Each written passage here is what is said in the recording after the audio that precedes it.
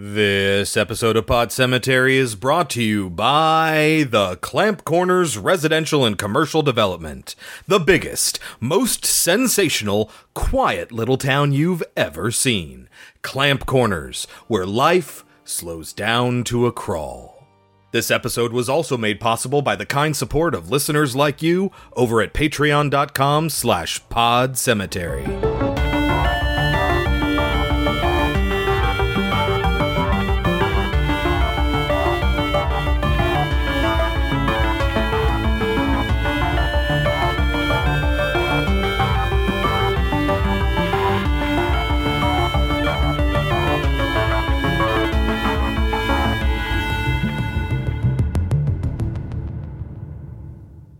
Hello, my name is Chris. My name is Kelsey. And this is Pod Cemetery, where we dissect horror movies like the rotting corpses that they are. And it's a meta week here on Pod Cemetery with Gremlins 2, the new batch from 1990, and The Final Girls from 2015. Not the one from 2018. Or Final Girl from 2015.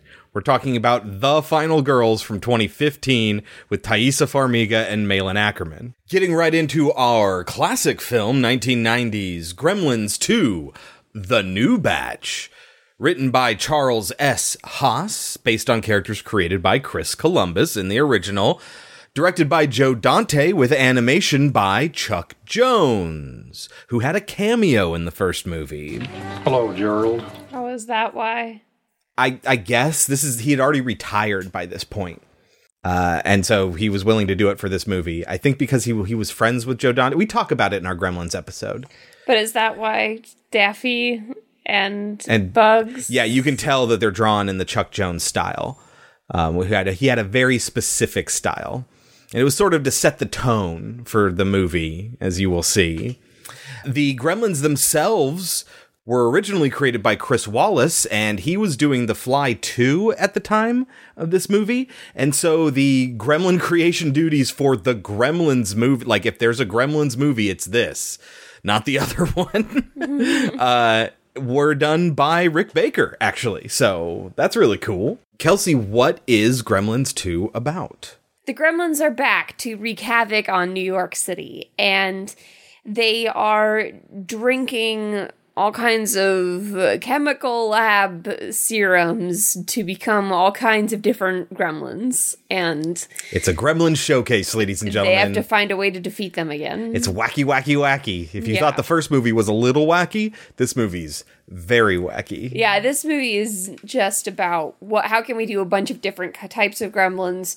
How can we show the people who critiqued our silly little movie, how can we show them that this is a silly movie? Well, we can just say screw it to having any sort of actual plot. And it's just a building full of different opportunities for gremlins to be weird. And we'll make fun of our own movie while also eating and killing the people who make fun of our movie. Yes.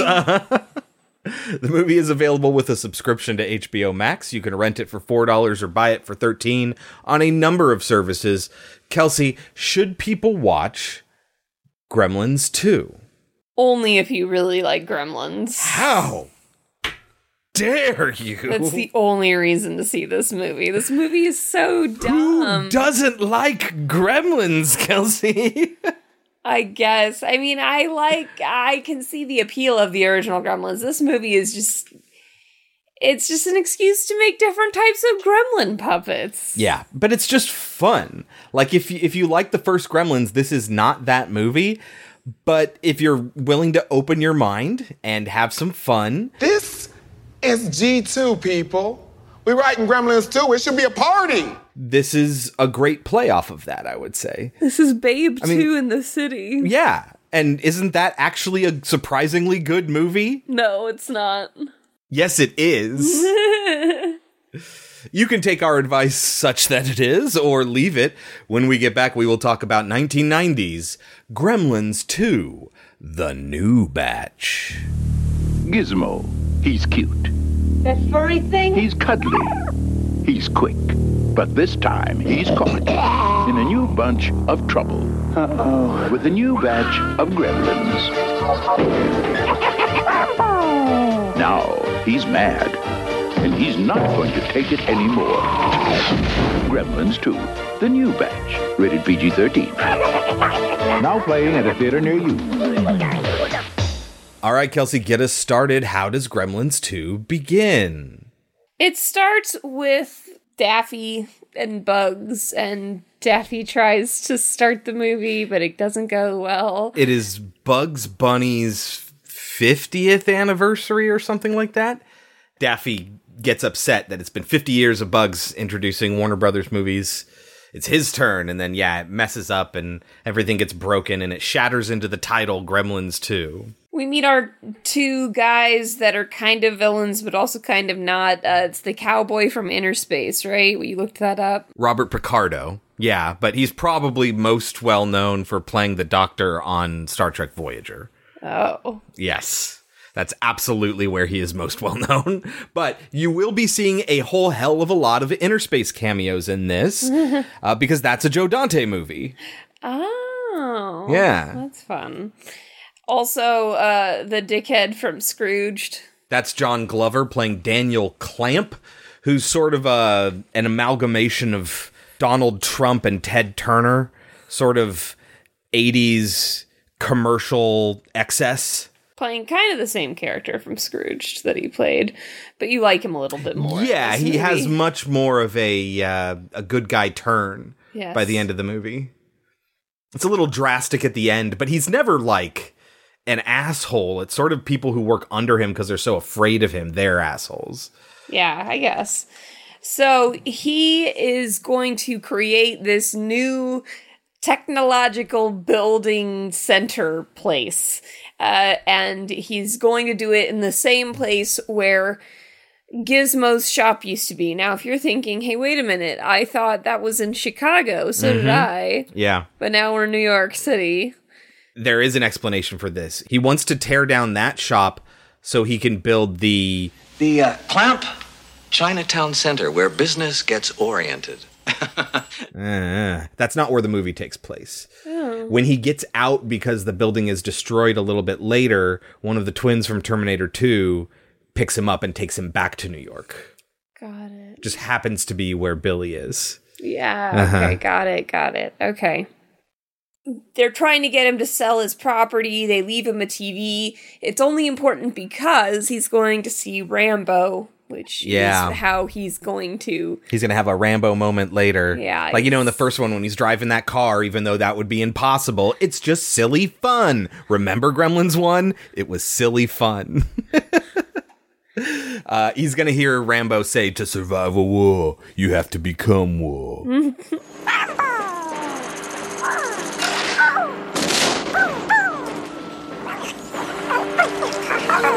Survive a war. You gotta become war. But the old man is dying. Yeah, and 6 weeks later, he is dead. So they start to destroy the building without taking any of the stuff out. Without plundering anything inside, which is crazy. Which is silly, but they do. And so Gizmo runs and is found, as Chris said, by one of the guys who works there, who is one of the twins from Terminator. And yes, both the twins are in the film. Yeah, they played separate characters. Joke. Yeah, So Phoebe Cates works in the building. She gives tours of this technological marvel, and I guess he works in like the Clamp building architecture department. Yeah, I guess they do all kinds of things in this, and they rent out space. It's a very tall building, so tall that at the very, very tippity top in the office suite where Clamp works, he's above the clouds. And he's beset by airplanes. Yes. In the building, he does a lot of like video production, and he does like a lot of television stuff. There's a couple film studios. So there is a TV show being made where, what's his name? Grandpa Fred, played by Robert Prosky. Who we know from plenty of things, including Mrs. Doubtfire. Yes. He's the guy that gives him his job, and Mrs. Doubtfire. Mm-hmm. That's what it is, for sure. Yeah, he's dressed basically like Grandpa Munster. Yes, and he shows really bad horror movies at like 3 o'clock in the morning. Yeah. Which I love. Is like, a new... That's what I want to do. It's a new time slot. Billy will reveal later, which is bad for Grandpa Fred. Mm-hmm. Somewhere in this building, there is a sign for Vectorscope Labs, which is the lab from Inner Space. We see that poor little Gizmo is in their lab and not being taken care of very well. But we get a funny scene of him dancing. Yep, Okay. That's fun. There's a couple moments like this where you can tell that they added it in post and the actors are just not looking at anything. They're showing Gizmo off to Christopher Lee, who plays Dr. Catheter. Oh yeah, he's evil. Well, he also has an arc. He becomes good. He realizes the error of his ways after this. Yes. After seeing things that the human should not see. Yeah. Through a series of events, Billy realizes that Gizmo is up there. Mm-hmm. Goes and breaks him out and breaks out the animals as he does. Which was nice. To cause a distraction, yeah. Yes. But in all of the hullabaloo, I think the head guy finds out that Gizmo has been taken and is looking for Gizmo. Is that why he's walking around looking in all of their little... No, he just happens to be giving a tour. Oh, okay. Yeah. And he happens to come across Billy's stuff and, like, Loves genuinely likes it a lot. Which I thought was funny. But because of that, his boss is like, oh, come on a date with me and I'll make sure you get a promotion. Mm-hmm. But really, she just wants to get close to him because she thinks he's going to get a promotion. Right. And she does try to put the moves on him. Oh, yeah, absolutely. But it's all... Lost opportunistic. on him? Yeah, but lost on him for sure. He is completely... I mean, when she puts her foot in his crotch, again. He's like, okay, I gotta go. Like, he does know. Right, but like... He's completely oblivious to the fact that might upset Phoebe Cates. Yes. Which is kind of weird. At some point in here, they fire Henry Gibson for smoking outside. Robert Picardo fires him over the radio for taking an extra smoke break or something like that. Oh, yes. That guy is from Inner Space, too. And The Burbs, also directed by Joe Dante. Oh, yes. There's 2 more Burbs references as far as I could tell. I'm sure there's more. Billy had asked Phoebe Cates to go and get Gizmo. Well, at this point, Gizmo's running around and he gets hit by water from Gomez. From Gomez Adams, John Astin as Joe the janitor. And he gets wet, and so he has a bunch of them made, and she takes one that vaguely resembles him, but he's all crazy. Here we have... Crazy gremlin. Mohawk, and then we got Daffy, who's the googly-eyed gremlin. He's a Mogwai right now. And then George and Lenny, as in Of Mice and Men.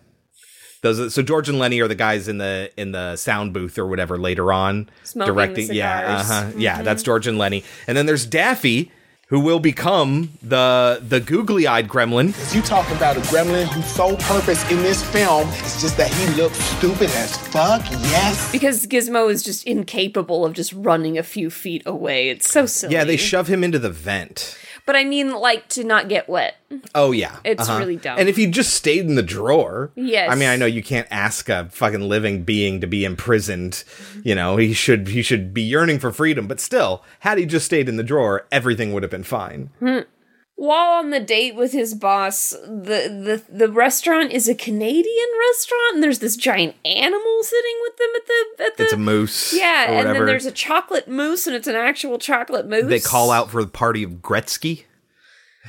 Yeah. They say A after everything, and everyone's dressed like a Mountie. I don't get... Okay. It's just Canada. If you're going to have a themed restaurant, because everything's themed, you got to go to your trendy themed restaurants, and this one's themed after Canada.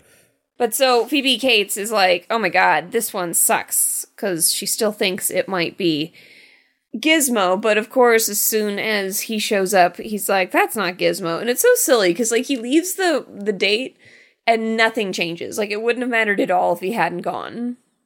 Right, she's like totally fine with him just leaving. Yeah, It's really dumb. I guess it's because she knows she just sexually harassed him. I guess. And then, yeah, she kisses him, so that leaves lipstick on him, which, like, Phoebe Cates is like, I'm not happy about that, but then... I'm not going to say anything. Like, but she does say it, like, if we get out of this alive, I'm going to be mad, and then nothing happens. Later, yeah. So why even do it, right? Yeah. Mm-hmm. So because there are several of them, Billy is like, I gotta shut this building down. So he tries to convince them to do so, but they think he's crazy. And while they are throwing him out, we see these mimes that have been arrested. Yeah, and one mime keeps throwing the bird. Yes, as but he's also, walking. like, they don't have It's just handcuffs. well, because they're invisible handcuffs. Yeah. But they're not, obviously. They're whatever. They're coming out of a paddy wagon. It's just a visual gag. Because it's New York, man. New York's crazy. Later on, when we get an actual flying bat gremlin going down the street, nobody gives it a second fucking glance until Murray starts messing with the cement truck. And then they all look. Well, that's a joke on just New York. That's what I'm saying. The mimes being arrested is a joke about New York. But before they can get to them, they're like torturing Gizmo by like electrocuting him and stuff. They're running him through a copy machine. That happens too, yeah. Yeah, and so it keeps flashing in his eyes. Light bright, light bright. Mm-hmm. Howie Mandel as Gizmo. That does happen later, you're right. The guy from 16 Candles is in this, and he's being given a tour by Phoebe Cates. Yeah. He is filming everything, which is going to become important. Stereotypical sort of thing. You know, yes, he is an extremely stereotypical role in 16 Candles. In this, it's that classic Asian stereotype of the Asian tourist with their camera. He's a camera expert, and later on, that's going to be his role in the plot, is carrying a camera and being a good cameraman. Yes. And he's going to get a job at the end. Yeah. I mean, good for him, but still. But he is on a tour, and the tour takes them to a live show, a cooking show. Mm-hmm. Microwave with Marge, which I thought was really funny. Uh-huh. And the joke is that she's an alcoholic, which is funny.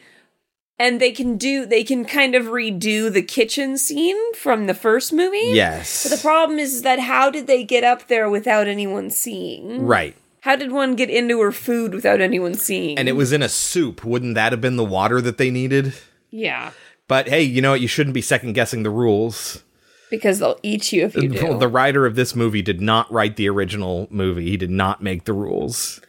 They're going to bring that up several times. In fact, like when he's trying to convince them you need to evacuate the building because of these Mogwai, creatures. yeah, not before Rick Ducommun, whatever I don't know how you pronounce his last name. The neighbor from the Burbs is the security guard who gets attacked by one of the Mogwai in the face. Is he joking about them? No, but that happens, and he gets brought up to the control room, and that's when it happens. He explains everything to everyone, and then when we come back to that scene... Okay, wait. What if one of them eats something at 11 o'clock, but then he gets something stuck in his teeth? Yeah, like a caraway seed or a sesame seed. Whatever, right. And then after 12 o'clock, it comes out. Now, he didn't eat that after midnight. Yeah, that's right. I didn't make the rules, okay? Rules? I don't believe this. Oh, wait a minute. What about this?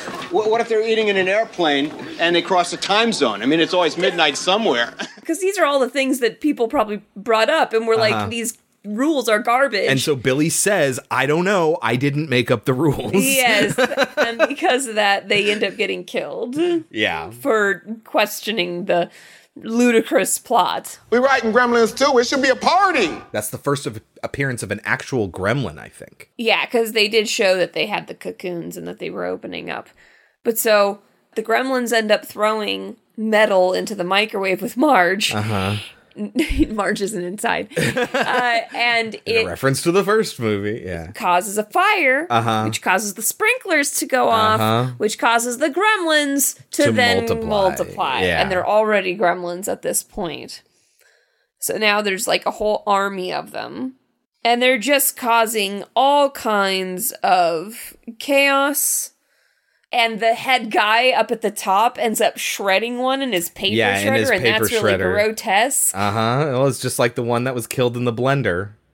Yeah, that's true. But that was like a scary moment. This isn't a scary moment. You know what I mean? It's just gross. It's like grabbing onto him, and it has the tie, and he's like, let go of my tie. And this is when he's just so shocked by everything. Billy and Forster, Robert Picardo, show up. And so now everyone's sort of up to date. Everyone knows what's going on. We don't have to worry about it anymore. Yes.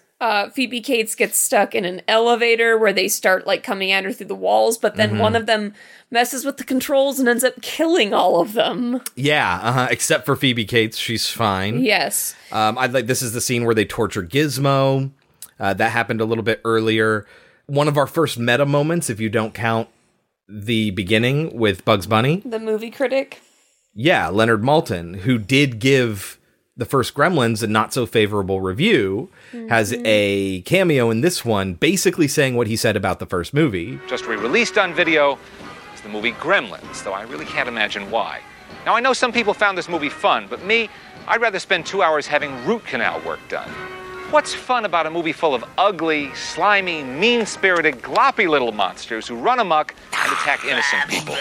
Our moviegoers so desperate for entertainment, this kind of trash and cast for fun. Whoa, wait a minute! I was just kidding! Ow! A 10! It's a 10! And then getting killed. Yeah, he is reviewing Gremlins. Yes. So we have the original movie in the world of the second movie. So it's already meta. It's not just a reference.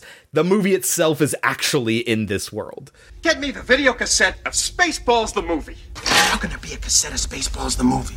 We're still in the middle of making it. Yes, and so they attack him. Ostensibly, they kill him for the review. This is when the gremlins are going to start taking all the serums. There's going to be a vegetable gremlin for some reason. I'm gonna throw in a gremlin myself. Vegetable gremlin, just write it up. A genius gremlin. That's the brainy gremlin. You talking about a gremlin with glasses who could talk and sing New York, New York? That's brilliant. It's in the movie Done. Played by Tony Randall. Might I have a brief word with you? There is the bat gremlin. You mean a gremlin with leathery wings just flying around, flip-flopping, bust through a wall, make a perfect bat symbol in the wall, get outside, get in some wet concrete, jump up on a building and just dry in place like a gargoyle gremlin? We are cooking with gas now. I love it. It's in the movie next. Yes, exactly. Who is given genetic sunblock so he is able to fly around for a little bit before Murray is going to get him in concrete, which will not solidify until he has made it up to the top of a church to become a gargoyle. Genetic sunblock, whatever that stuff was, it works, and it's not used on any other gremlins in the rest of the movie. Yeah, I thought that was going to be a thing, but I guess not. Nope. There's a flasher gremlin that Phoebe just kicks out of the way. She just punts him out of the way. He's like wearing a little mini London Fog coat. After he's seen all of this, Christopher Lee comes running out and he's like, I'll never hurt anything again. I'm so sorry for what I've done. I swear to God, young man, I will never hurt anything ever again. There's some things that man is not meant to displace. Also outside with the Bat Gremlin at the church, which they call the St. Eva Marie Cathedral. It's a reference to Eva Marie Saint, actress. We get a sample of the song from The Burbs. There's another Burbs reference. Yeah. Mm-hmm. Oh, fun. So then the gremlins end up messing with the film. Yeah, and they do shadow puppets. One of them finds a nudie movie called Volleyball Holiday, which I don't think is a real movie, Kelsey. And it's extremely silly. The Hulk has to fix everything, and yeah, Hulk Hogan. You talking about putting Hulk Hogan, professional wrestler turned actor turned cultural icon, in the movie where he break the fourth wall of the movie he's in by talking to the audience. You, sir, are a raging psychopath. Yes. Mm-hmm. Also certified awful human, Hulk Hogan. Listen, I was a Hulkamaniac as a kid growing up. I saw him fight Mr. Perfect at a house show. I had the tearaway shirt. I had the bandana. I had the Hulkamania foam finger in yellow and red. Fucking loved Hulk growing up. I mean, not so much anymore. I was not a wrestling fan in any way, shape, or form, but I definitely knew who Hulk Hogan was. Everybody knew who Hulk Hogan was. Mm-hmm. Okay, you guys, listen up. People paid good money to see this movie. When they go out to a theater, they want cold sodas, hot popcorn, and no monsters in the projection booth. Do I have to come up there myself? Do you think the Grimsters can stand up to the Hulkster? Well, if I were you, I'd run the rest of Gremlins too, right now. Sorry, folks. It won't happen again. there's a gremlin made from electricity. You just said noun and gremlin, like you playing Mad Libs. You just like a child. You have the brain of a child. You do not have a high IQ, but you haphazardly came up with a gremlin that's just made out of bolts that is zigzagging all over the room and is done completely in animation. You a crazy person, and your idea's in the movie. Yeah. We also get a female gremlin who sexually assaults the second in command. The female gremlin. Lipstick, boobies, bitch, you have me and little gremlin but JJ. I love it so much that it's not only in the movie, but it's definitely in the movie. There's no backsies on that one, no penny taxis. Yes, in the movie. Done. That's why we need a woman in the writer's room. There's also a Phantom of the Opera. Later on, we'll see him do the dun, dun, dun, dun, dun, dun. He gets acid thrown in his face. Yeah. Uh-huh. Christopher Lee ends up getting killed by the electric gremlin.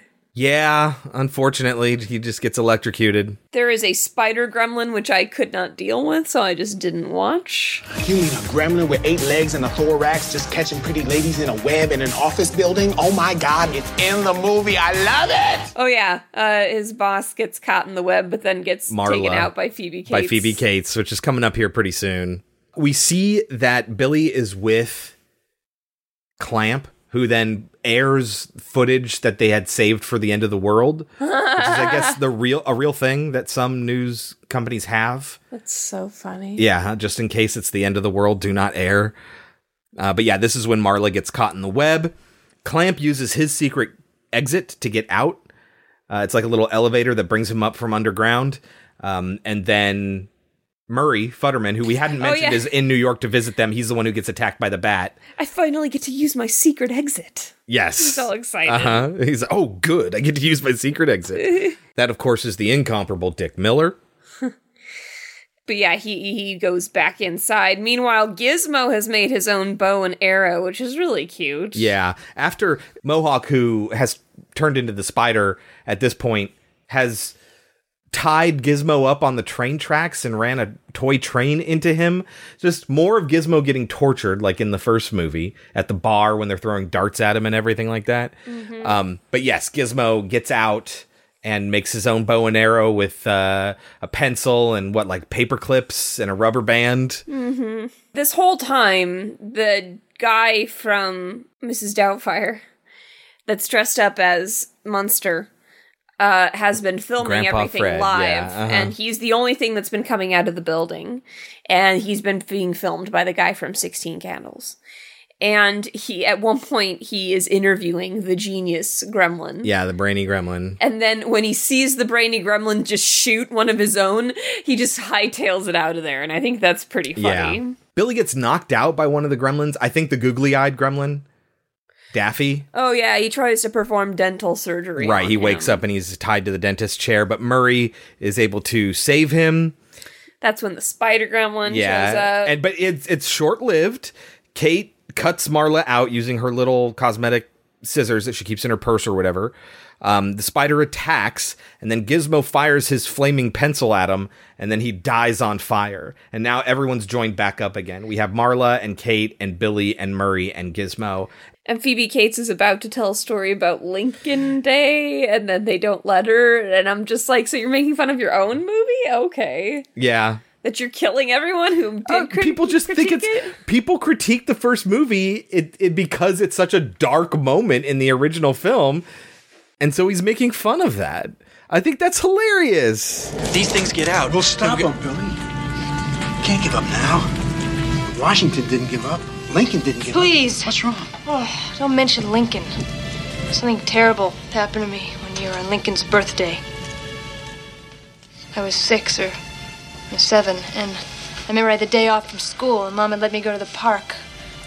She made me a peanut butter and jelly sandwich. I was going through that peanut butter and jelly sandwich phase, and this man with this beard and a hat looked just like Abe Lincoln. Honey, I really don't think we've for the got time for raincoat. this now, you know? I remember, oh God, he said, hello, little girl. Honey, come on. Yes, for whatever reason, Brainy, well, I guess it's because, so they think that it's become night. They've put this thing up to make it look dark. The reason Clamp is outside is so he can orchestrate this. So they're singing New York, New York, because they're really excited to go outside. There's this whole, stage special effect revealing the female gremlin And the idea is that they're going to get them all out into the front lobby, and then they're going to drop this thing, and the sun is going to come pouring in. But that's not going to work because rain clouds set in. Which would be even worse. Because water on the gremlins makes more gremlins. Right. So instead they electrocute them all. Yeah, they purposefully hose them down while they're in the lobby. And then because they trapped the electricity gremlin on hold in the phone. Oh, right, yes. They transferred that call to the lobby and then release him. Does this sound like nonsense? Yes, because it's nonsense. The movie is nonsense on purpose. We're writing Gremlins 2. It should be a party. You are correct. His boss ends up going out with the head guy, which is great.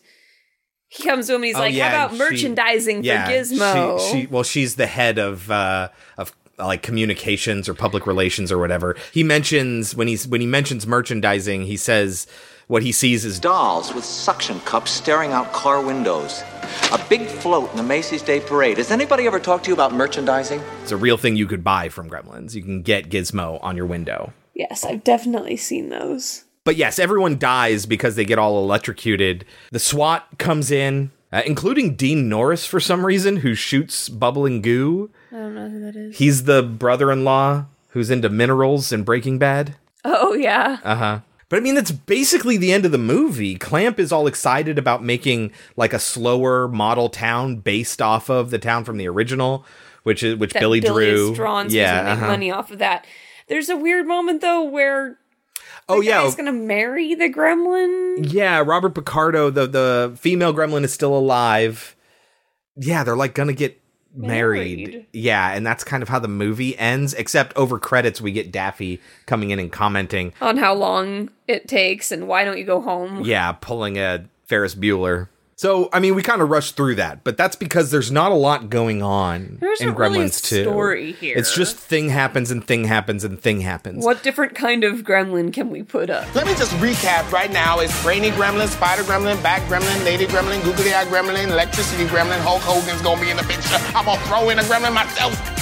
Vegetable Gremlin, just write it up. I'm having so much fun, thank you. It's all gonna be in the actual film. Now I gotta go put some Cowboys and Back to the Future 3. Sayonara, y'all. Oops. Lucky for me, it's fun. I like that sort of thing. So I'm okay with there not being much of a plot, but consequently, there's not a whole hell of a lot to talk about.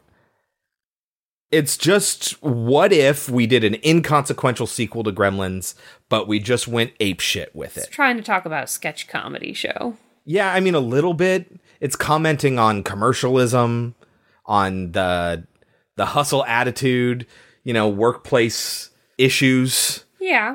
If you ever think there shouldn't be a union, watch Gremlins 2, I guess. But it just seemed like, hey, we made money on this movie that nobody seemed to actually like. Let's just make a ridiculous comedy. Make some more money. No, everyone liked Gremlins. It's just they waited too long. The critics didn't like it. Some didn't like it. That's the whole point. Well, Leonard Maltin in particular, but he was good-natured about it by the time this rolled around. People were into Gremlins, but its time probably even passed by this point. Yeah, it's like 6 years later. It's just silly. It is silly, and I don't know. To me, this doesn't change anything. I don't think Gremlins needs a sequel, so if it's going to get a sequel, it should just be stupid. I'm totally fine with that. I like that Gizmo now lives with them. Yeah, I didn't like that he didn't live with them at the end of the first one. Well, they weren't responsible, and they're not responsible again. He just died without being responsible of him. It's not that they weren't being responsible. Oh, yeah, he was also being selfish. And yes. Yeah. One last little thing I wanted to talk about Gremlins, because in between recordings this came up, is that Joe Dante is quoted. I'm reading from the CNN article entitled, Gremlins director thinks Baby Yoda was copied from Gizmo the Mogwai. He says, quote, Baby Yoda is completely stolen and just out and out copied. Dante told the Chronicle ahead of a screening of both Gremlins films. Shamelessly, I would think. This is the San Francisco Chronicle that he originally told. This article mentions that the showrunners of The Mandalorian said that their inspirations were E.T. and Paper Moon, which I don't think is, I mean, pretty much everyone and their mother that knows anything about the manga is like, oh, Lone Wolf and Cub. Like, that's what it is. It's Lone Wolf and Cub. But I guess not. I guess Paper Moon is the whole father-child dynamic. But, okay. But what do you think, Kelsey? If Baby Yoda is a copy of... Excuse me. Grogu? I refuse to call him by that name. I hate it so much. It's fine. Every Star Wars name is stupid. It's the most we could have hoped for. If he is a copy of Gizmo, then guess what? Gizmo is a copy of Yoda. That's the dumbest argument I've ever heard. I 100% agree insofar as the visual design. It is just a baby version of an already pre-existing character. Yes, absolutely. One that existed far before Gizmo. Child version of Yoda. Yes, absolutely. Well, I guess maybe not far before. Yoda was introduced in 1980. The first Gremlins was 84. So it wasn't like far before. I think you could safely say that Gizmo is not based on Yoda. Yeah. Right. But this baby Yoda is based on Yoda. Yeah. I think what he is saying is that they tried to turn Yoda into Gizmo, and what they got was baby Yoda. That is the dumbest thing. And if he's gonna be mad about anything, why isn't he mad about Furbies? They are the direct ripoff of Gizmo. I don't know. I imagine that there actually was some sort of legal action attempted at the time.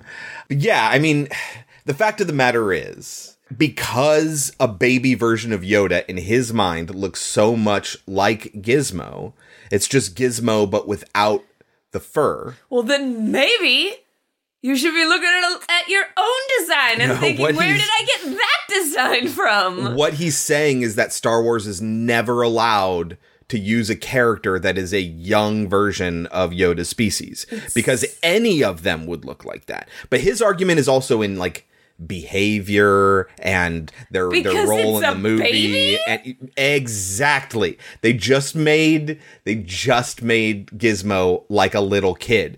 Why is Howie Mandel playing the voice of Gizmo? Because famously, he did the voice for Bobby in Bobby's World, which the show came later, but he did it in his stand-up of a little kid. Like, that's what Gizmo is supposed to be, is basically what if an animal was like Bobby from Howie Mandel's stand-up, right? Like, that's all he is. So, like, yeah, they share features, but I think it's completely separate from each other. They got to a similar sort of place by going in two different directions. It is insane to me that Dante is able to think they ripped me off. Yeah. And he is not able to be introspective and think, maybe I ripped off Yoda. I think that it's totally reasonable that he recognizes the similarities. And pointing them out, I would say there are similarities as well. But I think there's a difference between similarity and ripoff. I don't think they were thinking of Gizmo at all when they did it. And if they did, it's like, what are we supposed to do? Make a child version of Yoda that doesn't look like Yoda? Like, come on. It's stupid. It's so stupid that he's saying shamelessly.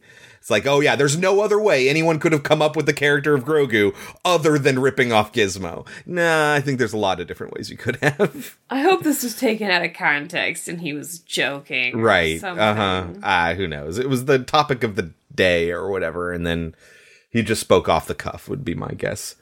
Anyway, so Kelsey. Yes. What do you think Gremlins 2 has on Rotten Tomatoes? Keeping in mind that when we reviewed the original, it had an 84. I'm gonna go 53. 71. 71. Gremlins 2 trades the spiky thrills of its predecessor for loony satire, yielding a succession of sporadically clever gags that add some flavor to a recycled plot. Metacritic of 69 dudes, and a cinema score of B+. So people were feeling okay coming out of this movie. Apparently. I feel almost like you kind of had to accept that this movie, that this is what it was going to be. Certainly they marketed it that way, right? So. I don't know. I wouldn't remember the marketing of this film. All I remember, since it terrified me. All I remember is that I had the official novelization, and it had pictures in the middle. You remember those novelizations, where just like the center pages were just color pictures from the film? No. Oh yeah, totally. Now, Kelsey, you gave the original an 80. I gave it a 90. Wow. What would you give Gremlins 2? I'll give it a 63.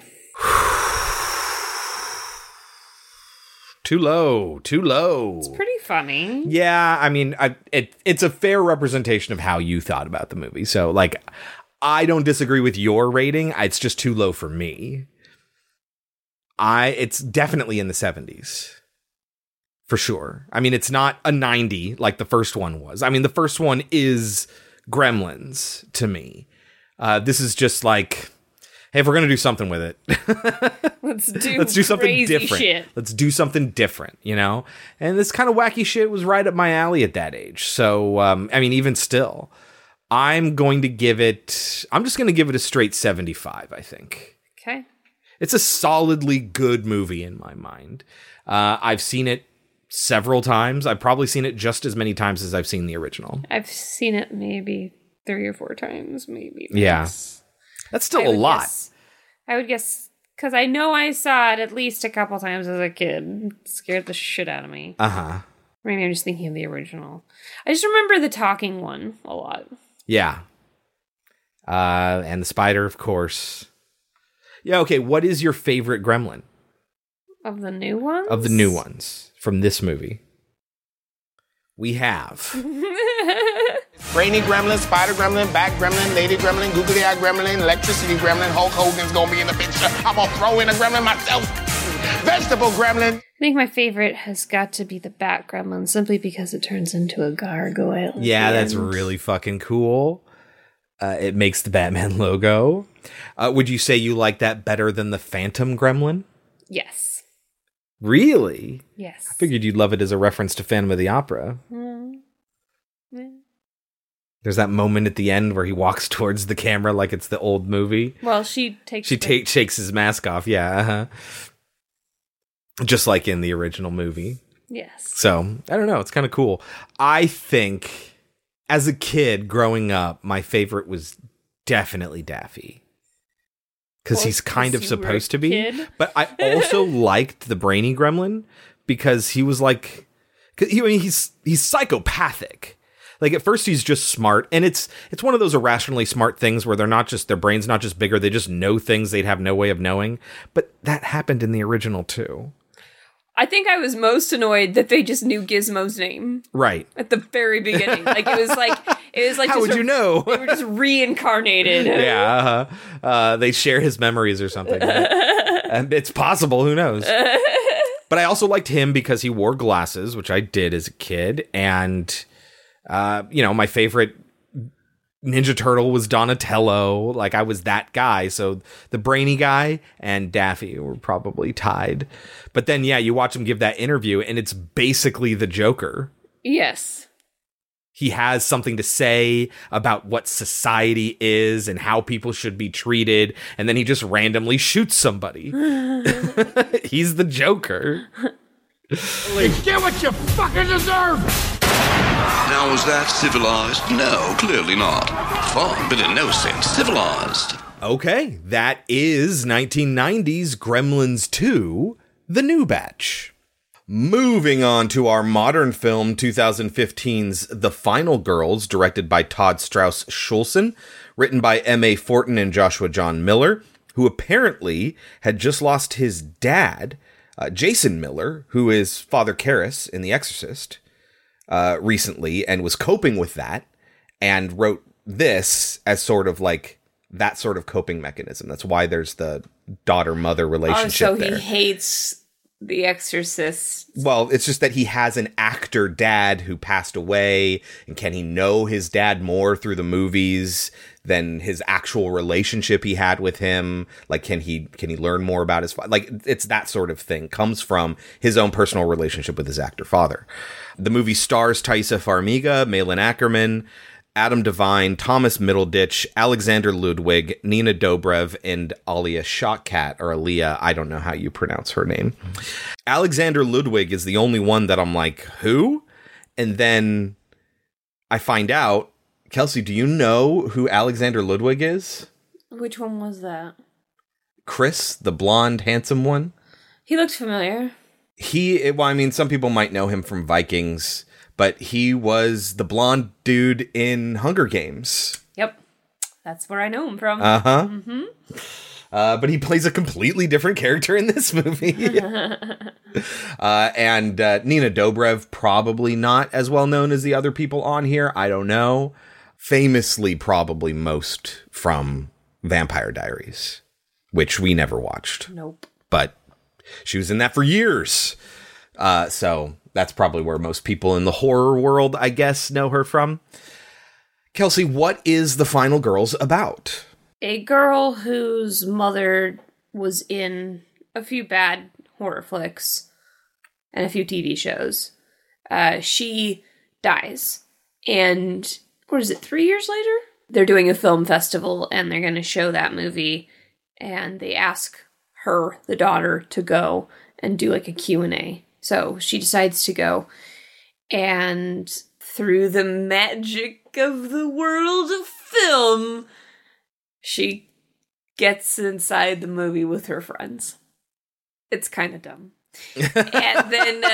and then she has to survive the film. The movie is available for $4 to rent and $13 to buy. Kelsey, should people watch The Final Girls? I would say yes. Yeah. I enjoyed it a lot. Yeah, so did I. Fun. Don't get me wrong. I just said that it's dumb how they get in, but that's just one element of the film. I think. Right. I think it's fun. It's a silly movie, so yeah, it's got a lot of silly stuff in it. Yeah, but I think it's a fun movie. Chickipedia, we mentioned last week, did recommend Final Girls, and I think I said at the time, I don't know if this is the one that you're talking about, because there is The Final Girl, and there's another movie called Final Girls, but I think you originally wanted us to put it together with New Nightmare, so I would assume it is this one, because that's a very meta nightmare movie.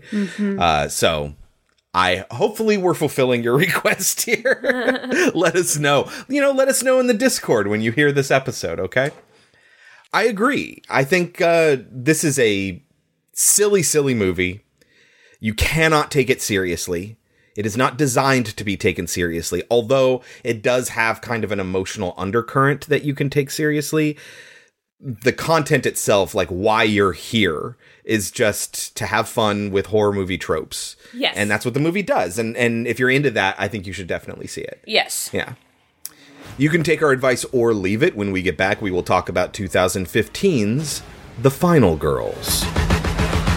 Camp Bloodbath is the granddaddy of all campsite slasher films. Max's mom plays Nancy, this shy girl next door. It's cool you get to remember your mom this way. At least I get to see her on the anniversary of her death, even if she is being chased by a psycho.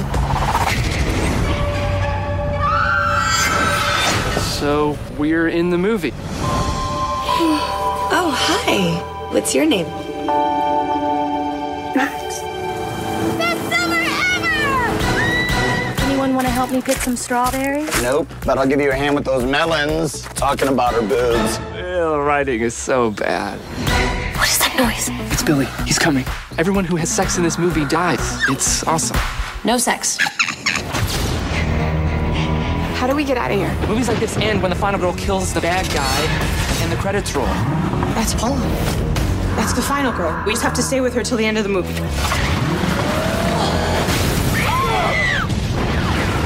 Oops. I want to know where they keep the hardware. I want chainsaws and big-ass knives, and I want them now.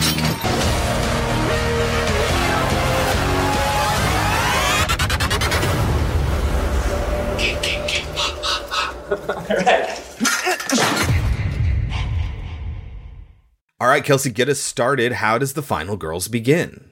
With a pretty funny trailer for the film that her mom was in. Yeah, the movie's called Camp Bloodbath, And it's definitely a take on Friday the 13th. Oh, 100%. He has a machete. Machete. They're at Camp Bluefinch instead of Camp Crystal Lake. But we have the announcer saying weird things like, they're going to go from singing Kumbaya to Kumbaya No. Yeah, it's very good. Welcome to Camp Bluefinch, where romance in the sun can turn deadly. Where the days are warm, the girls are cool, the nights are always hot, and evil lurks around every corner, and any moment, Billy can strike. They won't be singing Kumbaya. They'll be screaming Kumbaya No. Pack your bags for Camp Bloodbath. You just messed with the wrong virgin. Where the only marshmallow that will roast is your sanity.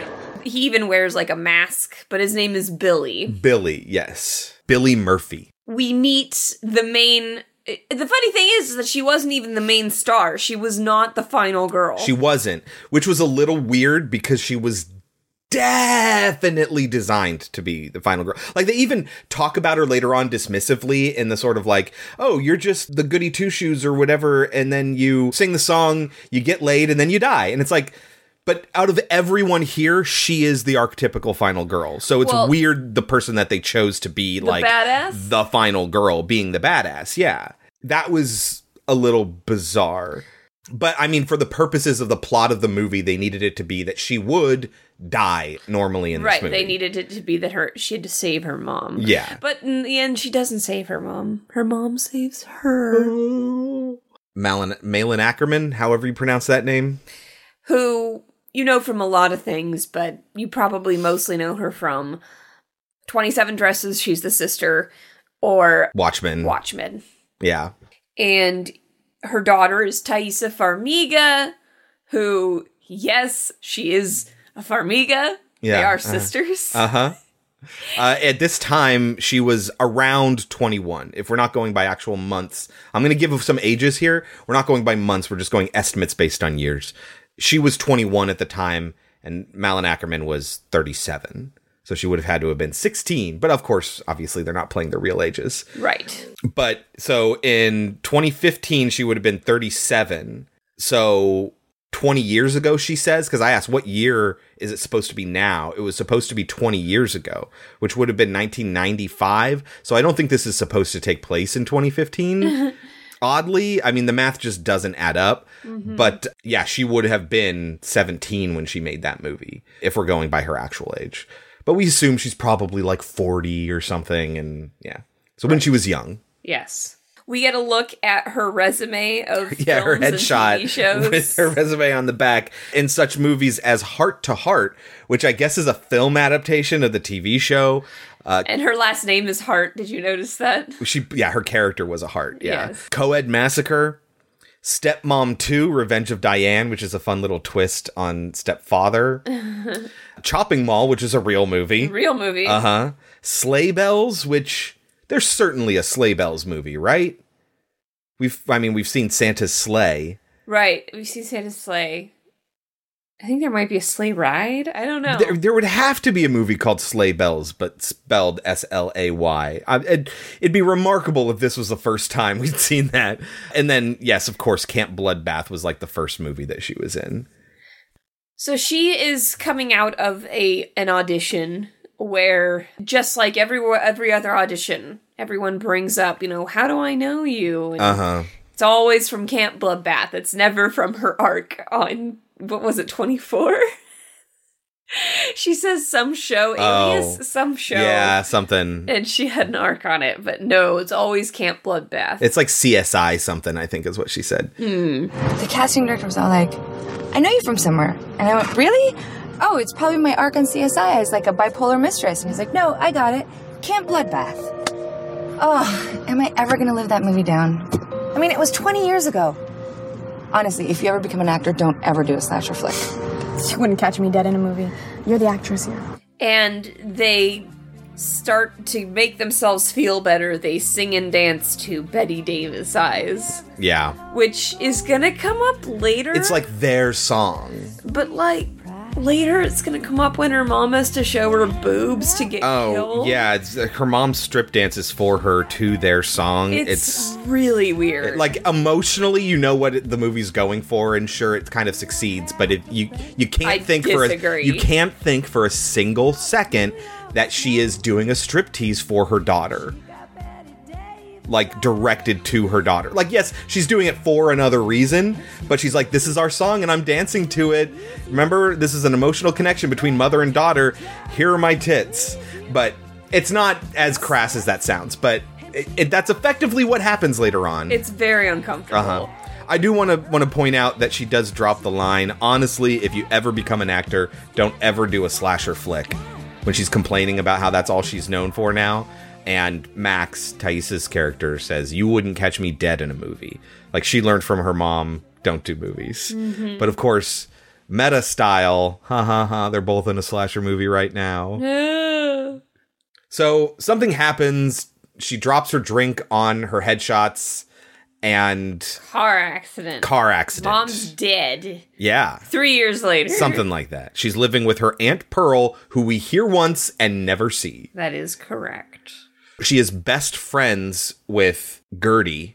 And to make sure that we know that she's sad about her mom's death, we have her watching videos of her and her mom. Oh, yeah. And then she's just watching. Okay, so it's been 3 years.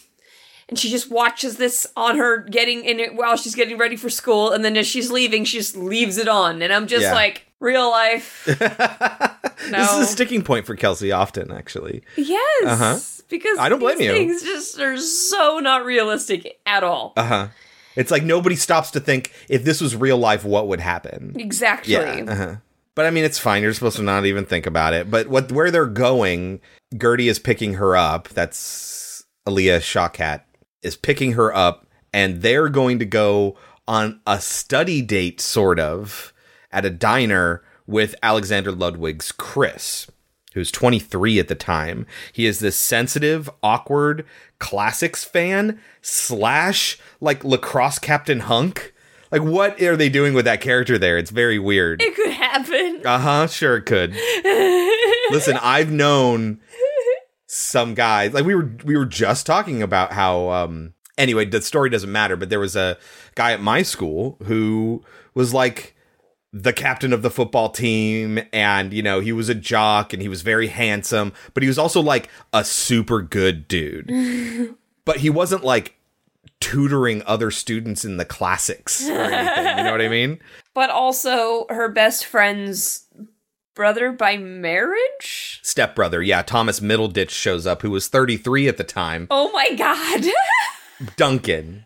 But he is just a stepbrother. He's not like supposed to be in their class or anything. He works at the theater. He doesn't go to their school or anything. I guess. He's just her stepbrother. He's definitely the best character. However, like, he is so oblivious to other human beings' feelings. Well, I mean, he's supposed to be a nerd. So that means that he can't be aware of other people's feelings? No, it's a stereotype. Well, he is obsessed with 80s slasher movies, specifically Camp Bloodbath. Yeah. He loves it for how bad it is, apparently. And he told, but like gloriously bad, like in a good way, right? Yeah. And he told the people that he works with, I guess. Oh, he told the Bathmaticians is what they're called. These are Bloodbath fans. That his sister's best friend was the daughter of Nancy, the character from Bloodbath that Malin Ackerman plays. And they lost their minds, and so he's trying to convince her to do this Q&A thing at their Bloodbath marathon, which is Bloodbath 1 and Bloodbath 2. Which immediately I'm finding out that there was a Bloodbath 2, and that they were going to be showing both movies at this theater back to back. I was like, oh, okay, so when they go into Camp Bloodbath 1... at the end, they're going to go into Camp Bloodbath 2. Either, like, at some point, either they find their way out of the first one and then they end up in the second one and that's the whole movie, or at the end of the movie, the big twist is that they're in the second one. And let me tell you, one of those two things very much does happen. And that's kind of, you just have to say, okay. Yeah. All right. Whatever. You kind of can't care about these people and what they're going through, really. Well, that, but also, like, you can't care about the logistics. So, like, at the beginning, when they first get sucked in, it's going to be a really funny joke that the movie keeps repeating. They have to be part of it to end their suffering, right? To get through it, they have to live through it. But if the movie kept restarting, why wouldn't the second film start? Like, I'm confused. And you just have to just say, logic doesn't matter. Well, the second film does start. That's the point. Once they've lived through the first one. Yeah. But why doesn't the second one start? Because they have to get through the first one first. I guess. No, that's fine. But there are a lot of sort of logical hurdles that they have to cross, I would say. And they just kind of ignore it. They just walk right through it sometimes. Mm-hmm. But it's fun to think about. But the problem is when you set this up, we're almost there. When you set this up, you do kind of put people in, oh, this is a fascinating concept. Let me figure out how it would work kind of mode. And then that's kind of all I'm thinking about are the logistics of how this teleporting into the world would work. And so I spend much of my time thinking about that. And they do kind of play around in that space, but it's a lot of hand waving. It's a lot of, oh, this must be the case. Okay, moving on. And that's fine for what it is. But as an audience member, I'm like, I really want to dig into this. But that's just the type of audience member that I am. I can't say that's the same way for everyone. So how do we get into the movie first? So this group of 4, well, yeah, kind of, because Chris is like, oh, yeah, no, I'm going, yeah. Because he's obviously into Max. Because he just broke up with his ex-girlfriend, who we're going to meet at the theater that night. Yes, she is going to be a character. And you might be wondering, well, how do they convince her daughter, how do they convince Taissa Farmiga to do it?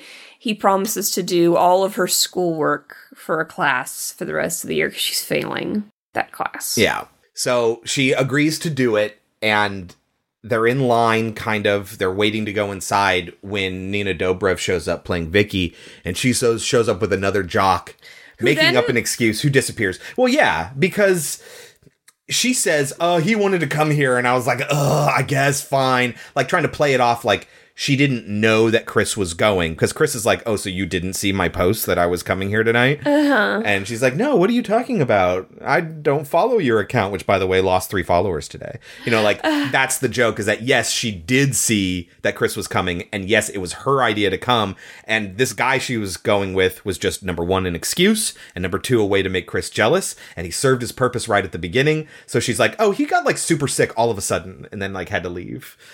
But the important thing that we find out about Nina, besides the fact that Chris House has to, like, put up with her now because she's his ex, is that she used to be friends with Max. And they don't really tell you that. All they say is that, hey, Max, isn't this the anniversary of your mom's death? Isn't that today? Well, they talk about it a couple times. That they used to be friends. But first, this is the first thing you get. Yes. And she's like, I have a great memory. She comments on, and I wrote down, I mean, I guess she's not only Chris's ex, but also Max's ex-best friend. Mm-hmm. Like, that was the conclusion I came to immediately. But that's all you get for a while. It's not until later that you start to learn that, yes, they did used to be best friends before Max's mom died. Mm-hmm. Nina Dobrev, by the way, is 26. So they all sit down to watch the movie, and it's definitely Jason. It's not Friday the 13th. Right. Because it's Friday the 13th part 2. Right. It's the slasher where Jason is the actual killer. So we kind of skip the whole, it's actually his mom in the first movie, and we go right to the iconic slasher. And we get a flashback. Nancy, Max's mom's character in the movie, tells the ghost story about Billy in the summer of 57. Right. And in this fucking version, they, like, torture this kid. Yes. So it's like, okay, you kind of He's do an deserve awkward kid, to die. and they torture him. Whereas in Friday the 13th, yes, they're not paying attention, but, like, it's nobody's fault that he dies. Somebody drowns. has an extreme response to something that's an unfortunate accident. No, this is not an accident. And he comes back. Well, I mean, it's an accident Well, I guess he doesn't die, does he? They don't kill him. He runs into the woods, and then he comes back at night with wearing the mask. Right. And he chops up everyone in his bunk. Because they with a him. machete. So that's like the story, and then he grows up into the adult version and continues to kill people, and that's the ghost story. Now, while they are watching this film, audience members are drinking and getting high. And the people who are drinking are going to drop their bottle of alcohol, and the alcohol is going to spill down the entirety of the theater.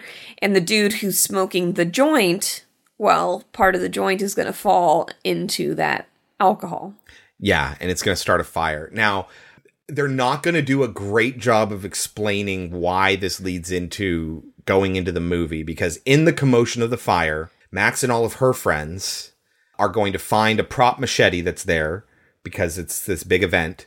They're going to cut through the screen and walk into the screen, and nobody follows them.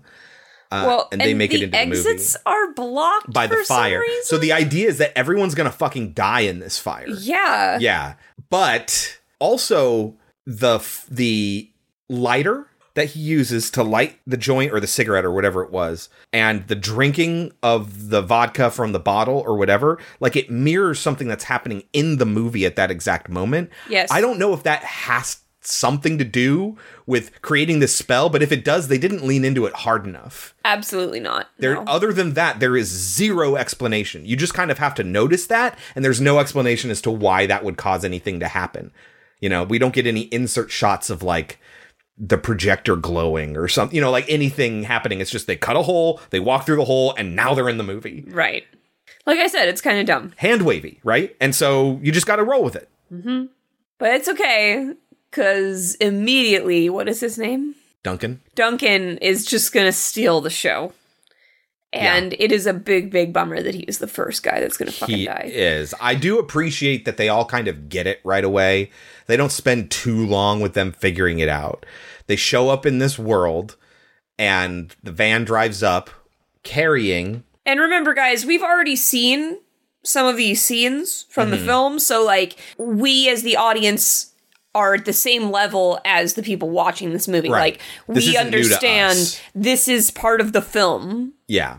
and they just have to accept that. So the van is carrying Adam Devine playing Kurt, and Nancy is sleeping in the back, and Tina, played by Angela Trimber. And they sort of give them directions, and they're like, what the fuck is happening? And then they drive off.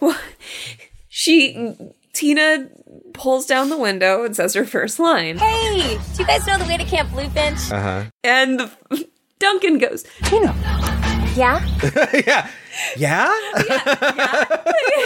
And he puts his hand over his mouth, and it's so cute. And then nobody says anything, and they just drive away. It's really funny. Yeah, that's right. Nobody says anything, and they're like, okay. And they just sort of like drive away. And so they start walking, but they can't get anywhere. They just keep walking in the same area. And then 92 minutes pass. So he starts timing it just to be sure. And he's like, yeah, sure enough, it's making a loop. The first movie is looping over and over again. The movie is 92 minutes long. Ladies and gentlemen, the movie we're watching right now is 92 minutes long, which is a fun idea, but I also think it fucks with the pacing. I don't think it's worth that joke. That sort of meta joke that the actual movie, The Final Girls, is 92 minutes long. It does sort of fuck with the pacing. Oh. Because it doesn't even line up. It's not like... Right. You know what I mean? Like, it's not like we lived through all 92 minutes of Bloodbath, Camp Bloodbath. Right. It's just that this movie happens to also be the same length. Correct. So it's not worth it to fuck with the pacing, because they kind of force it into that 92-minute box. I love when they decide to... When Duncan convinces them to join in. Yeah. I love how... To get a ride. How he's like, yeah, we know how to get to Camp Bluefinch, and if you just let us into your car, we'll show you how to get there. Oh, rad! I really like Tina. Yeah, I think Tina's Tina great. is a lot of fun. Tina is great. I should add that we now have two characters in the movie, Camp Bloodbath, named Tina and Nancy, like in the first Nightmare movie. Yes. Tina's the one who gets killed on the ceiling. Yes. So they get into the van and they're talking, and because he knows all the lines, he initiates one of Tina's lines. And as she's like, saying what'd you bring to camp or whatever? Yeah. And as she says her stuff, he's mouthing the lines, and it's he's so good. Jazzed. Yeah. He's so funny. If you haven't, you should watch Middleditch and Schwartz on Netflix. He was the guy from that tech show, right? Silicon Valley, yeah. Yes.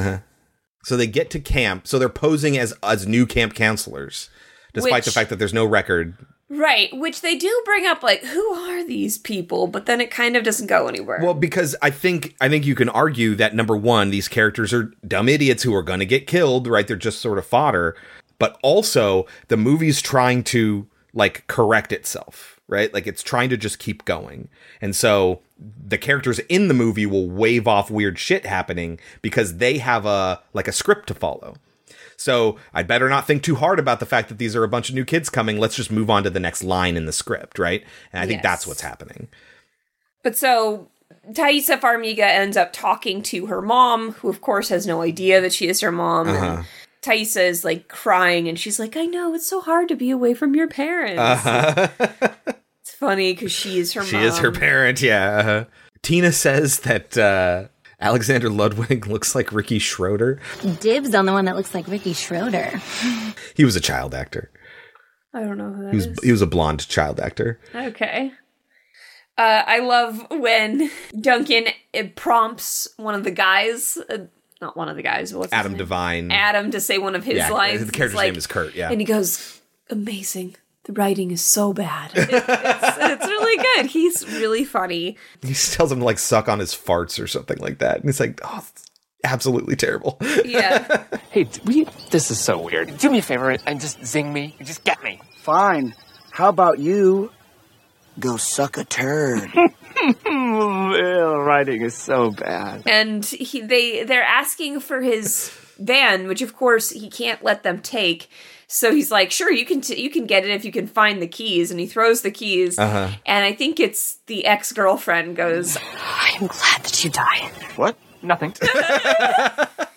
just in so far as we all die. I mean, we're basically all dying from the moment that we're born. And then he's like, what are you talking? No, we don't. What she meant to say was that we all die eventually. Technically, we start dying the moment we were born. Yeah, right. Yes, but not to overwhelm you. I liked you when you were laughing at my jokes. Now I just think you're weird.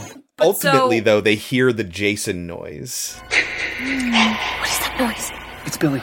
Yeah, but so Taissa Farmiga realizes if I can stop my mom from having sex in the movie, then she won't get killed. Yes, right. And she tries to talk her out of sleeping with Kurt. Yes, tries to convince her how dangerous sex is.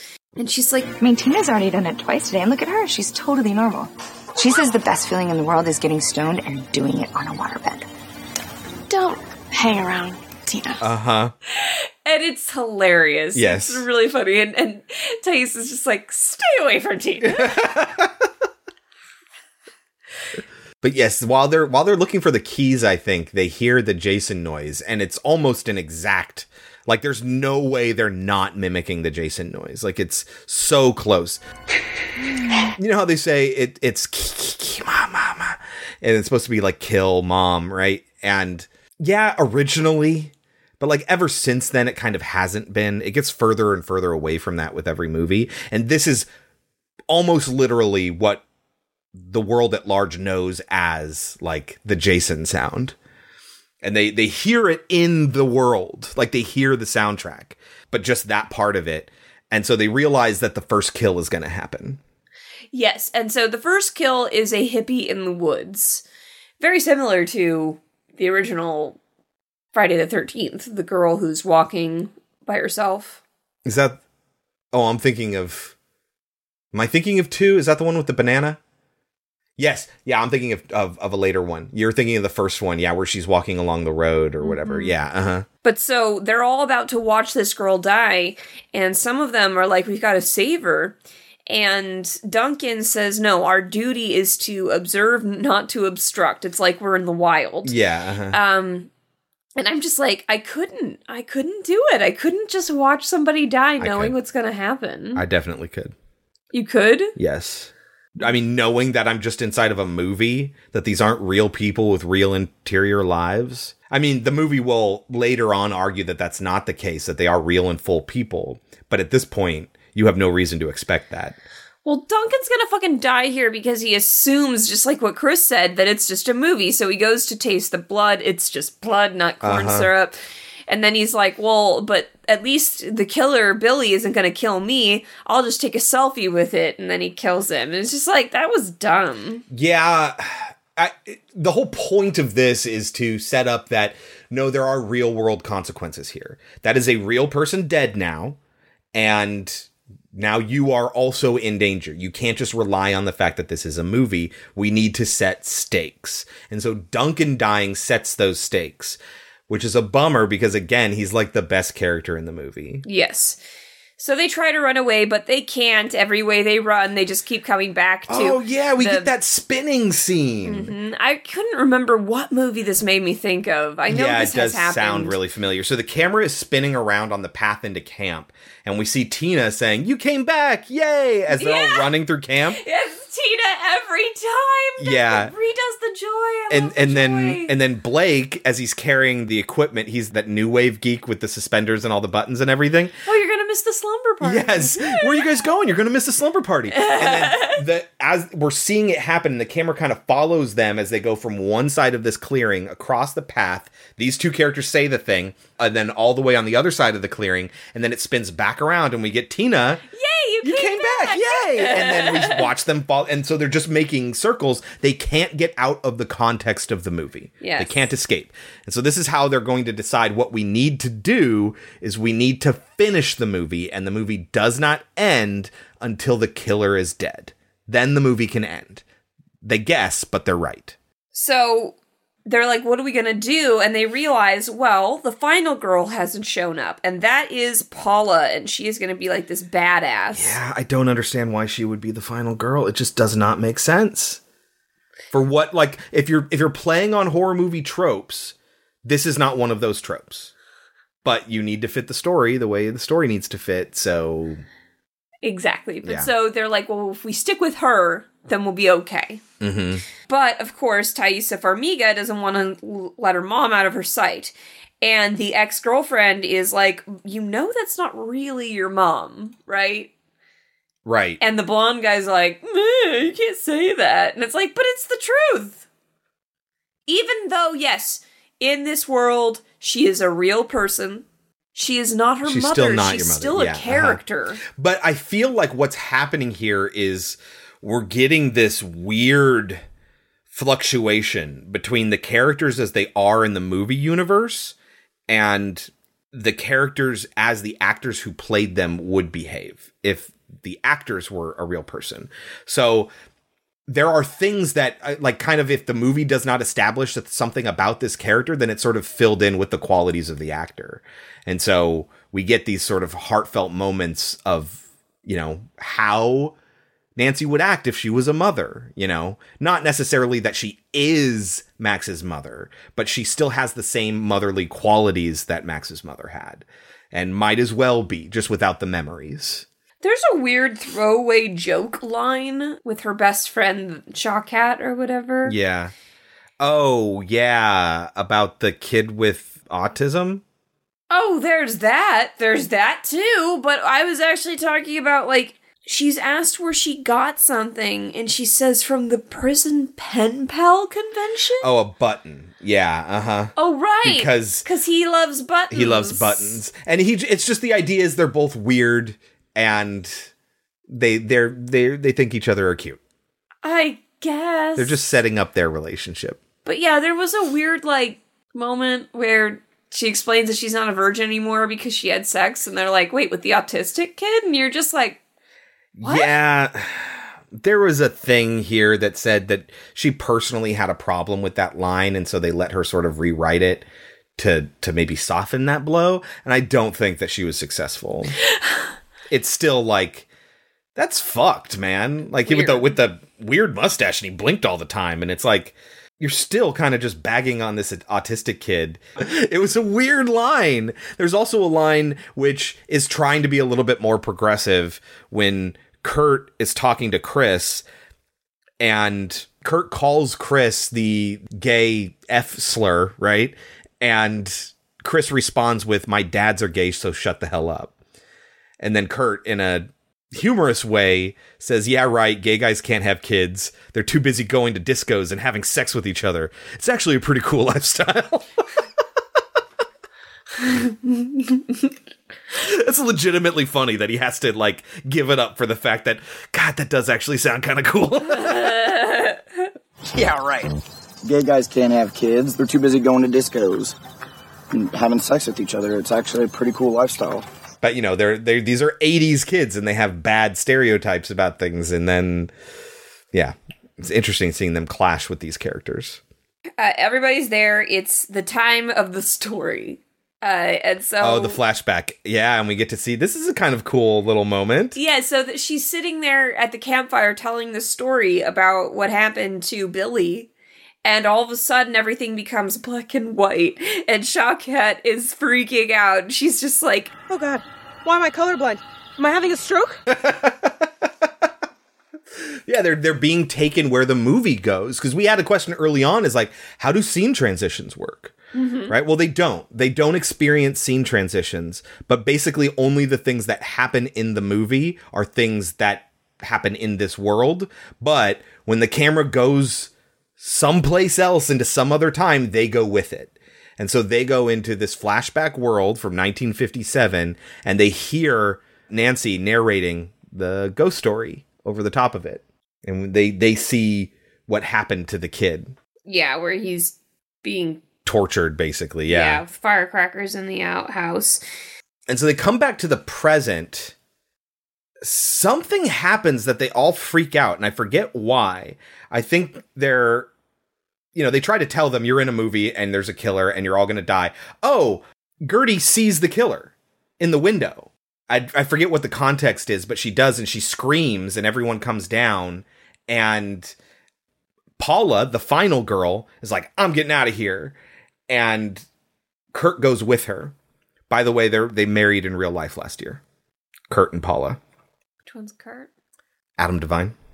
They got married? Yeah, in real life. She's barely even in the movie. Yeah, I know. They're in this car, and they race out of there, and all of a sudden, out of the woods comes Duncan. "Hey guys, I'm alive!" Bam! And just gets hit by the car and immediately dies. At first, you're like, "Oh, good, he's alive." Oh, fuck. Yeah. And yeah, so he gets hit by the car, and they don't even talk about him after that. And it causes Kurt to fly out of the windshield and get his back broken when he lands, so he's dead. And then Paula hits a pole at the entrance and just crashes, and like, oh, okay, good.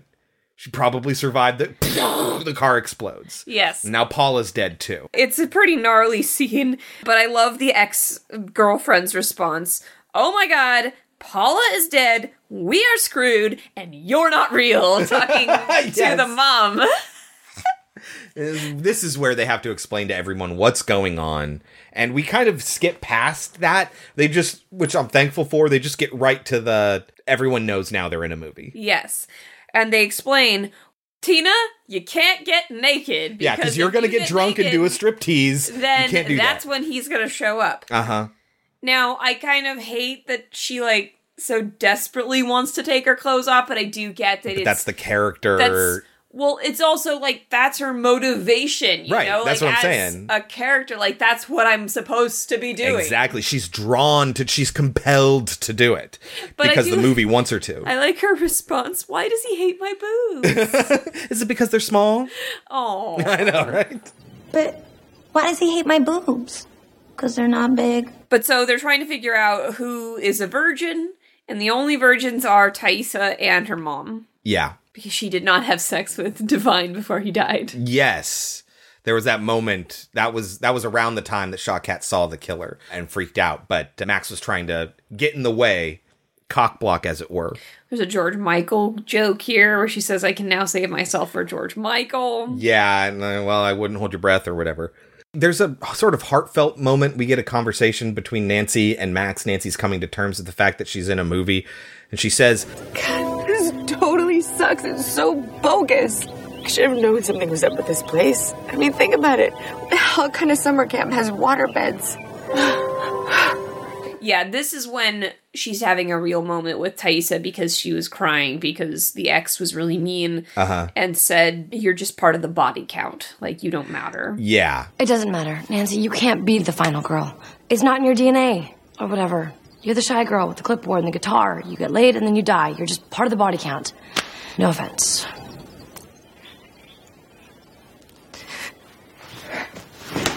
That came out wrong. Yeah, and by ex, she's talking about Vicky, Nina Dobrev. And she gives her bracelet at this moment. Yes. I don't know why they end up having this conversation, but the ex-girlfriend, I guess, starts to feel guilty. And she's just like, I am such a bad person. I did all these bad things. But then Shawkat is like, well, I did this. And she goes, oh my God, you're evil. And yeah, goes, I started a rumor that you were always on your period, that you had some medical condition where you were always on your period. She's like, that's evil. Thank you. Yeah. But I don't want to gloss over this because this is while they're preparing a setup to basically booby trap the house and lure Billy into the house so they can kill him without the final girl. And I read that apparently because this is a montage, they were supposed to realize that they were in a montage, like experience being in a montage. And I'm really, really bummed we didn't get that. That would have been a lot of fun. That would have been hilarious. And it would have been another thing that you could have just waved away. I don't care about the logic of it. If it's just like they're in one moment and they're setting up the bear trap and then cut to they're tying a string or whatever, like, and they're like, what the fuck, we're in a montage. Okay. That would have been great. That would have been great. I agree. I would have thought that was really funny. They shouldn't have cut it. Nope. But yes, they have this sort of moment where Vicky gets a little bit redeemed. She then talks about how, we used to be best friends, Max, you and I. But then after your mom died, you completely shut me out of your life. And we never talked again after that, which is sort of, completing that arc of, yes, she is actually her ex-best friend. Mm-hmm.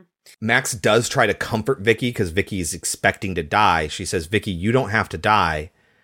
And Vicky says, I'm the mean girl in the 80s horror movie, and we're past the midpoint, so, I'd say that I've overstayed my welcome. She is prophesying that she is going to die.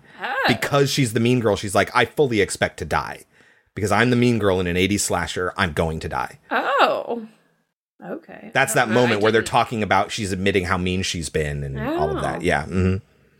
But so Max realizes, hey, wait a minute. If I could enter the movie, maybe my mom can exit the movie with me. And then maybe we can live happily ever after. And she can be whoever she wants. But that's not going to happen because the mom's going to have to sacrifice herself here. Yeah. I have a note here because Tina sees one of their phones for the first time, and there's this, what is this? It's a phone? Yeah, right. It's not even attached to anything. First of all, it's 1986. And the concept of these phones, cordless phones, and even cellular phones did exist in some way. The idea that a phone needs to be connected to something would be completely foreign. Yes. But well, it's 1984, but I guess, cordless phones I wrote probably 1986. In my notes. 1986. Which earlier, if you remember, I was asking, when is this supposed to take place? Because it's 20 years ago, she said. It might have just been an off-the-cuff mark. 20, and it was really more than that. But that would mean that the modern day is 2006, or somewhere around there. Mm-hmm. So. Which would mean that they wouldn't have those kinds of phones. Yes. I was thinking that as well. They wouldn't have like an iPhone, like a touchscreen phone. Mm-hmm. I mean, there were sort of semi-versions of that, but not what we see. We had flip phones back then. Oh, for sure. Yeah, the first iPhone was, 2007, I want to say? So their plan is to, now that they've booby-trapped everything, they're going to let Tina do her strip dance to Cherry Pie. But she took all of Vicky's Adderall, and so, first of all, she's tied up in oven mitts and like a life vest is snapped onto her or whatever, just so she cannot strip. And they finally give her the go-ahead, and she's just hopped up on Adderall. And so she's doing this crazy dance in the front door. And it is when she takes off her top, that's when he appears from the mist in the distance. And she starts freaking out as he gets closer, and Chris is like, wait a minute, wait for it, he needs to get closer. But she panics, she runs, she trips on the tripwire, and lands face first into the bear trap. Yes, unnecessary. Jesus. There are brutal and sudden deaths in this movie. Yes. Lots of them. So Gertie and Blake, who have had this little romance kind of going, they end up kissing, but then he dies. Yeah, because that's his version of getting some, as like the nerdy, weird guy. Mm-hmm. So he gets killed right after he kisses her. It's sad. But then Maybe dies as well. Sorry, Maybe is how I know her. Gertie. Yeah. She dies as well. The ex-girlfriend sacrifices herself. Yeah. And so we are going to be left with... So, yeah, they're upstairs, and Gertie and Vicky they've already set him on fire with these flaming arrows. And Gertie and Vicky are yanking on this cable to pull a bucket of lighter fluid or gasoline or something on top of him to set him completely ablaze. But the rope doesn't work that they're using, and then Billy knocks down the bookcase on top of both of them, and they can't get up. And as they're like, come on, we gotta get out of here, he machete right through the back of Gertie. Yes. And so Vicky knows that she's also going to die, and so yes, she sacrifices herself by saying, guys, get out of here, and keeps pulling on this string until it actually dumps the bucket on him. And they're out of the window, and there's basically an explosion, which is going to kill Vicky and hopefully kill Billy too. And but no. It goes into slow motion when this explosion happens. And Malin Ackerman's like, what's happening? And I'm like, wait, didn't you know? Wasn't this part of the plan? Right, yes. Why are you confused about it until you realize what she's talking about is that everything's moving so slow. They're experiencing slow motion. It's really good. Funny, and then they're well done. Running across the field away from Billy, who is still alive, who comes out like the front door or something, still on fire, and he's chasing them, and they're running, and it's all in slow motion. It's fantastic. The music is really good during this scene as well. Apparently, in the original edit, that slow motion sequence was very long. I think I would have liked it. It was pretty funny. Yes, I don't know. Keep it going. I want to see them try to do more things in slow motion. I don't want them to ruin it, but Right, yeah. Uh-huh. But so they're like, tell the story. Take us into flashback. They realize, oh, right, the mechanics of the movie. Take us into the flashback. Tell the story.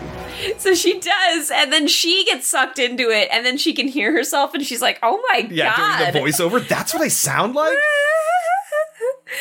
This is when I noted down, the colors are very Stranger Things here. The pink and purple. Oh, in the sky or whatever. Yeah, but every single sky in this was artificial. So, I mean, the set design, when they went to camp, there's all these fake flowers and stuff like that. Everything is, as the script described, Technicolor, which was not necessarily what the director was intending or the writers. But yes, it is very colorful in this world we haven't really mentioned. And yes, every single sky is CG. And so they try to do cool, fun things with the sky. And we get this flashback, and so he sees himself and all of that. Like, he gets to see... So they take him into the flashback. Oh, no, he doesn't. He gets hit by the car that shows up. Right? And then it hits the title that says 1957. He gets hit by that stuff, yes. And it's again, pretty funny. Uh-huh. But they pretty quickly go back into regular time, where... Chris gets... Max is going to find all the dead bodies. Is she?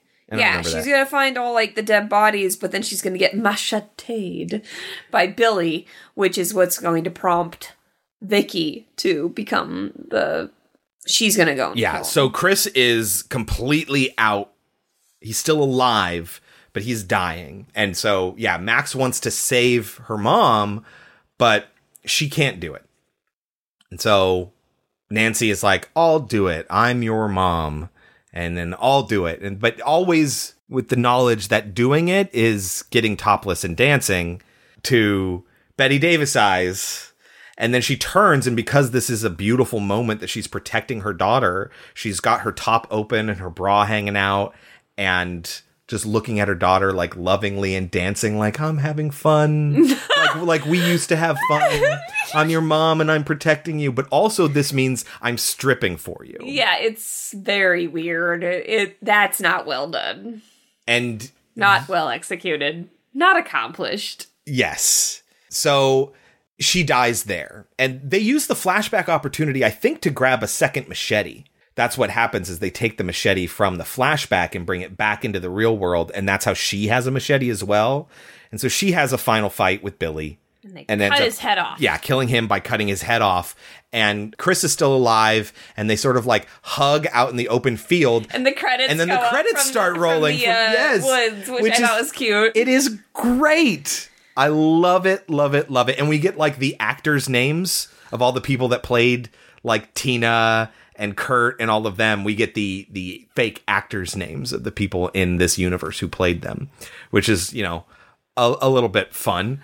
And then they wake up in a hospital. And Chris is still alive. Everyone's alive. Well, first it's just Chris and Max, and they're only alive. And then they hear them arguing, the voices of their friends. And so Duncan's still alive, Gertie's still alive, Vicky's still alive.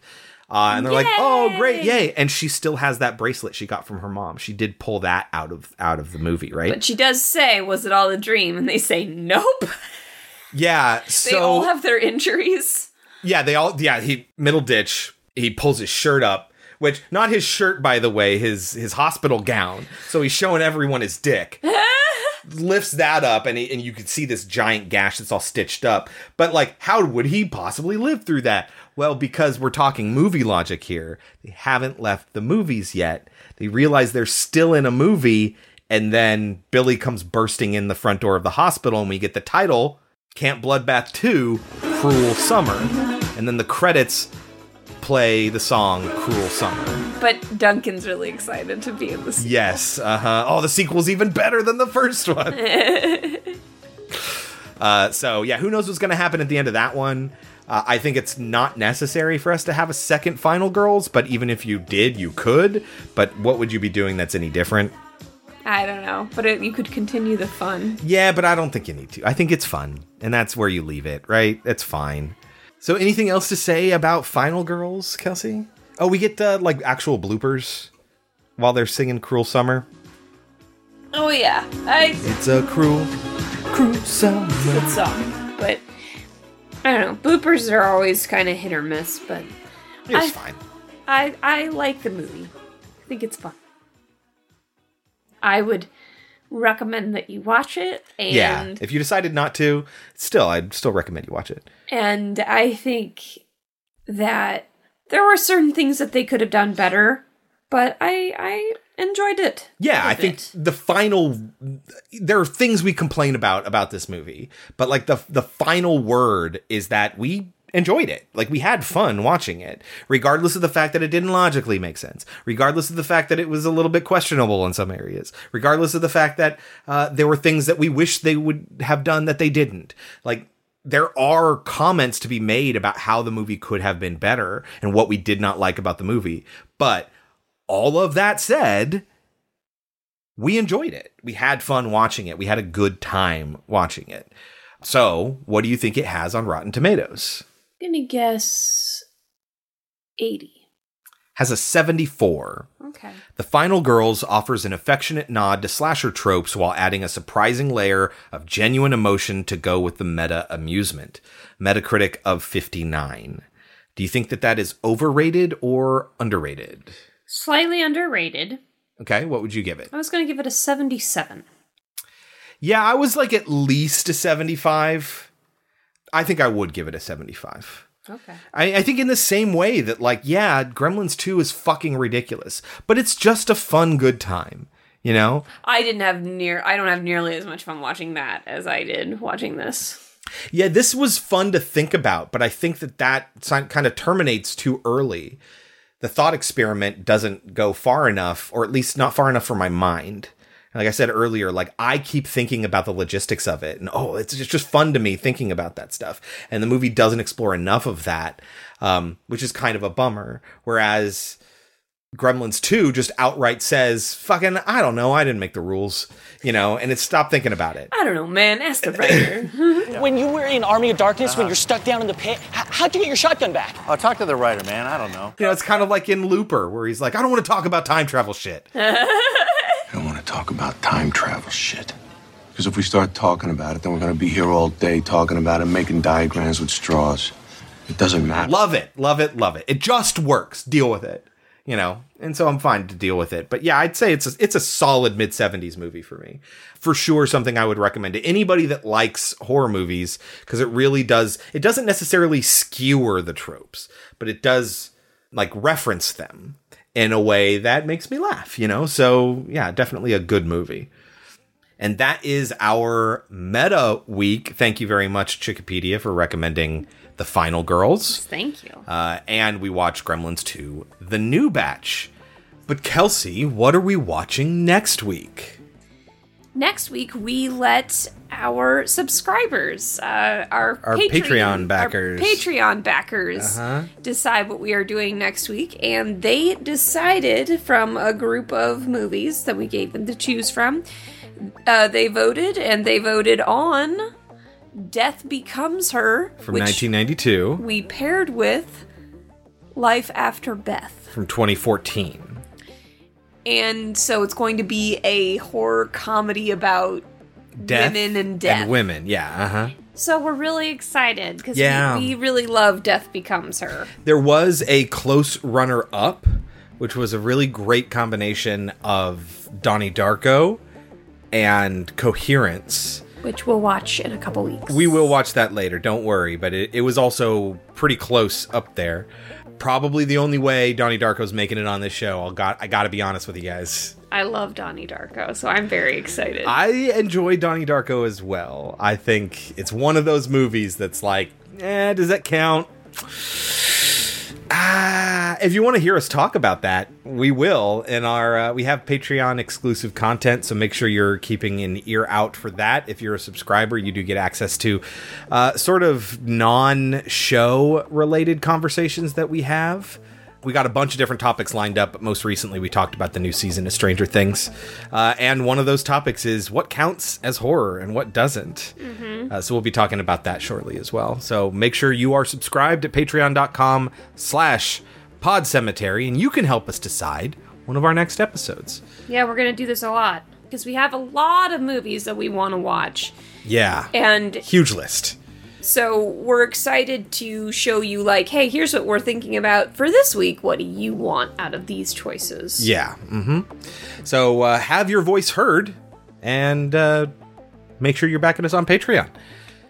So that is next week, 1992's Death Becomes Her and 2014's Life After Beth. Until then, you can always find us at our website, podcemetery.com, and on Twitter at podcemetery. Don't forget to subscribe to us in your podcatcher of choice and rate and review. A 5-star written review is the biggest help you can give us there, but even bigger than that, sharing us with your friends, and even bigger than that is listening in the GD first place. Thank you all very much. We love each and every one of you, but our patrons are our favorites. Like Harry and Jeremy, Stacy, Greg, David, Chikipedia, Jeffrey, Gravemind 50, and MGS 7785. Thank you guys very, very much. You are our favorites. Until next week, I've been Chris. I've been Kelsey. And this has been Pod Cemetery. But before we go, Kelsey, any last words? Where do they keep the chainsaws? I know what goes down at this camp, and it's not pretty.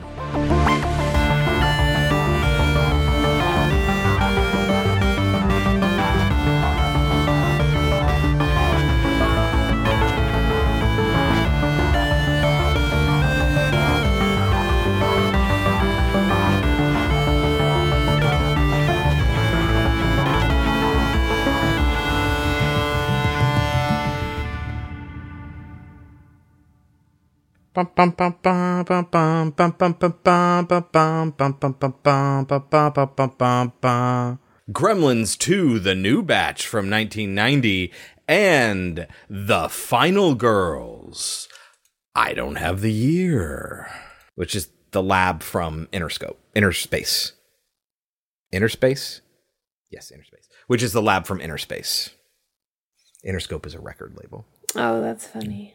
A gremlin with glasses who could talk and sing New York, New York. A gremlin with leathery wings just flying around, flip-flopping, busting through a wall, make a perfect bat symbol in the wall, get outside, get in some wet concrete, jump up on a building, just dry in place like a gargoyle gremlin. Professional wrestler turned actor turned cultural icon in the movie where he breaks the fourth wall of the movie he's in. You mean a gremlin made of lightning bolts that's zigzagging all over the room and is done completely in animation? A gremlin with 8 legs and a thorax just catching pretty ladies in a web in an office building? Do you guys know the way to Camp Bluefinch? Tina? I dig the one that looks like Ricky Schroeder is what she says. I'm so glad that you died. He's like, what? What? But Tina's already done it twice today. Tina says the best way to have sex is to get stoned and do it on a waterbed. Why am I colorblind? Am I having a stroke? I should have known something was up with this place. I mean, think about it. What the hell kind of summer camp has waterbeds? I'm the mean girl in the 80s horror movie, and we're past the midpoint. So, I'd say that I've overstayed my welcome. Blake. Oh, right. Gertie has to kiss Blake. Mm-hmm. Bitch, you had me at Little Gremlin Vajayjay.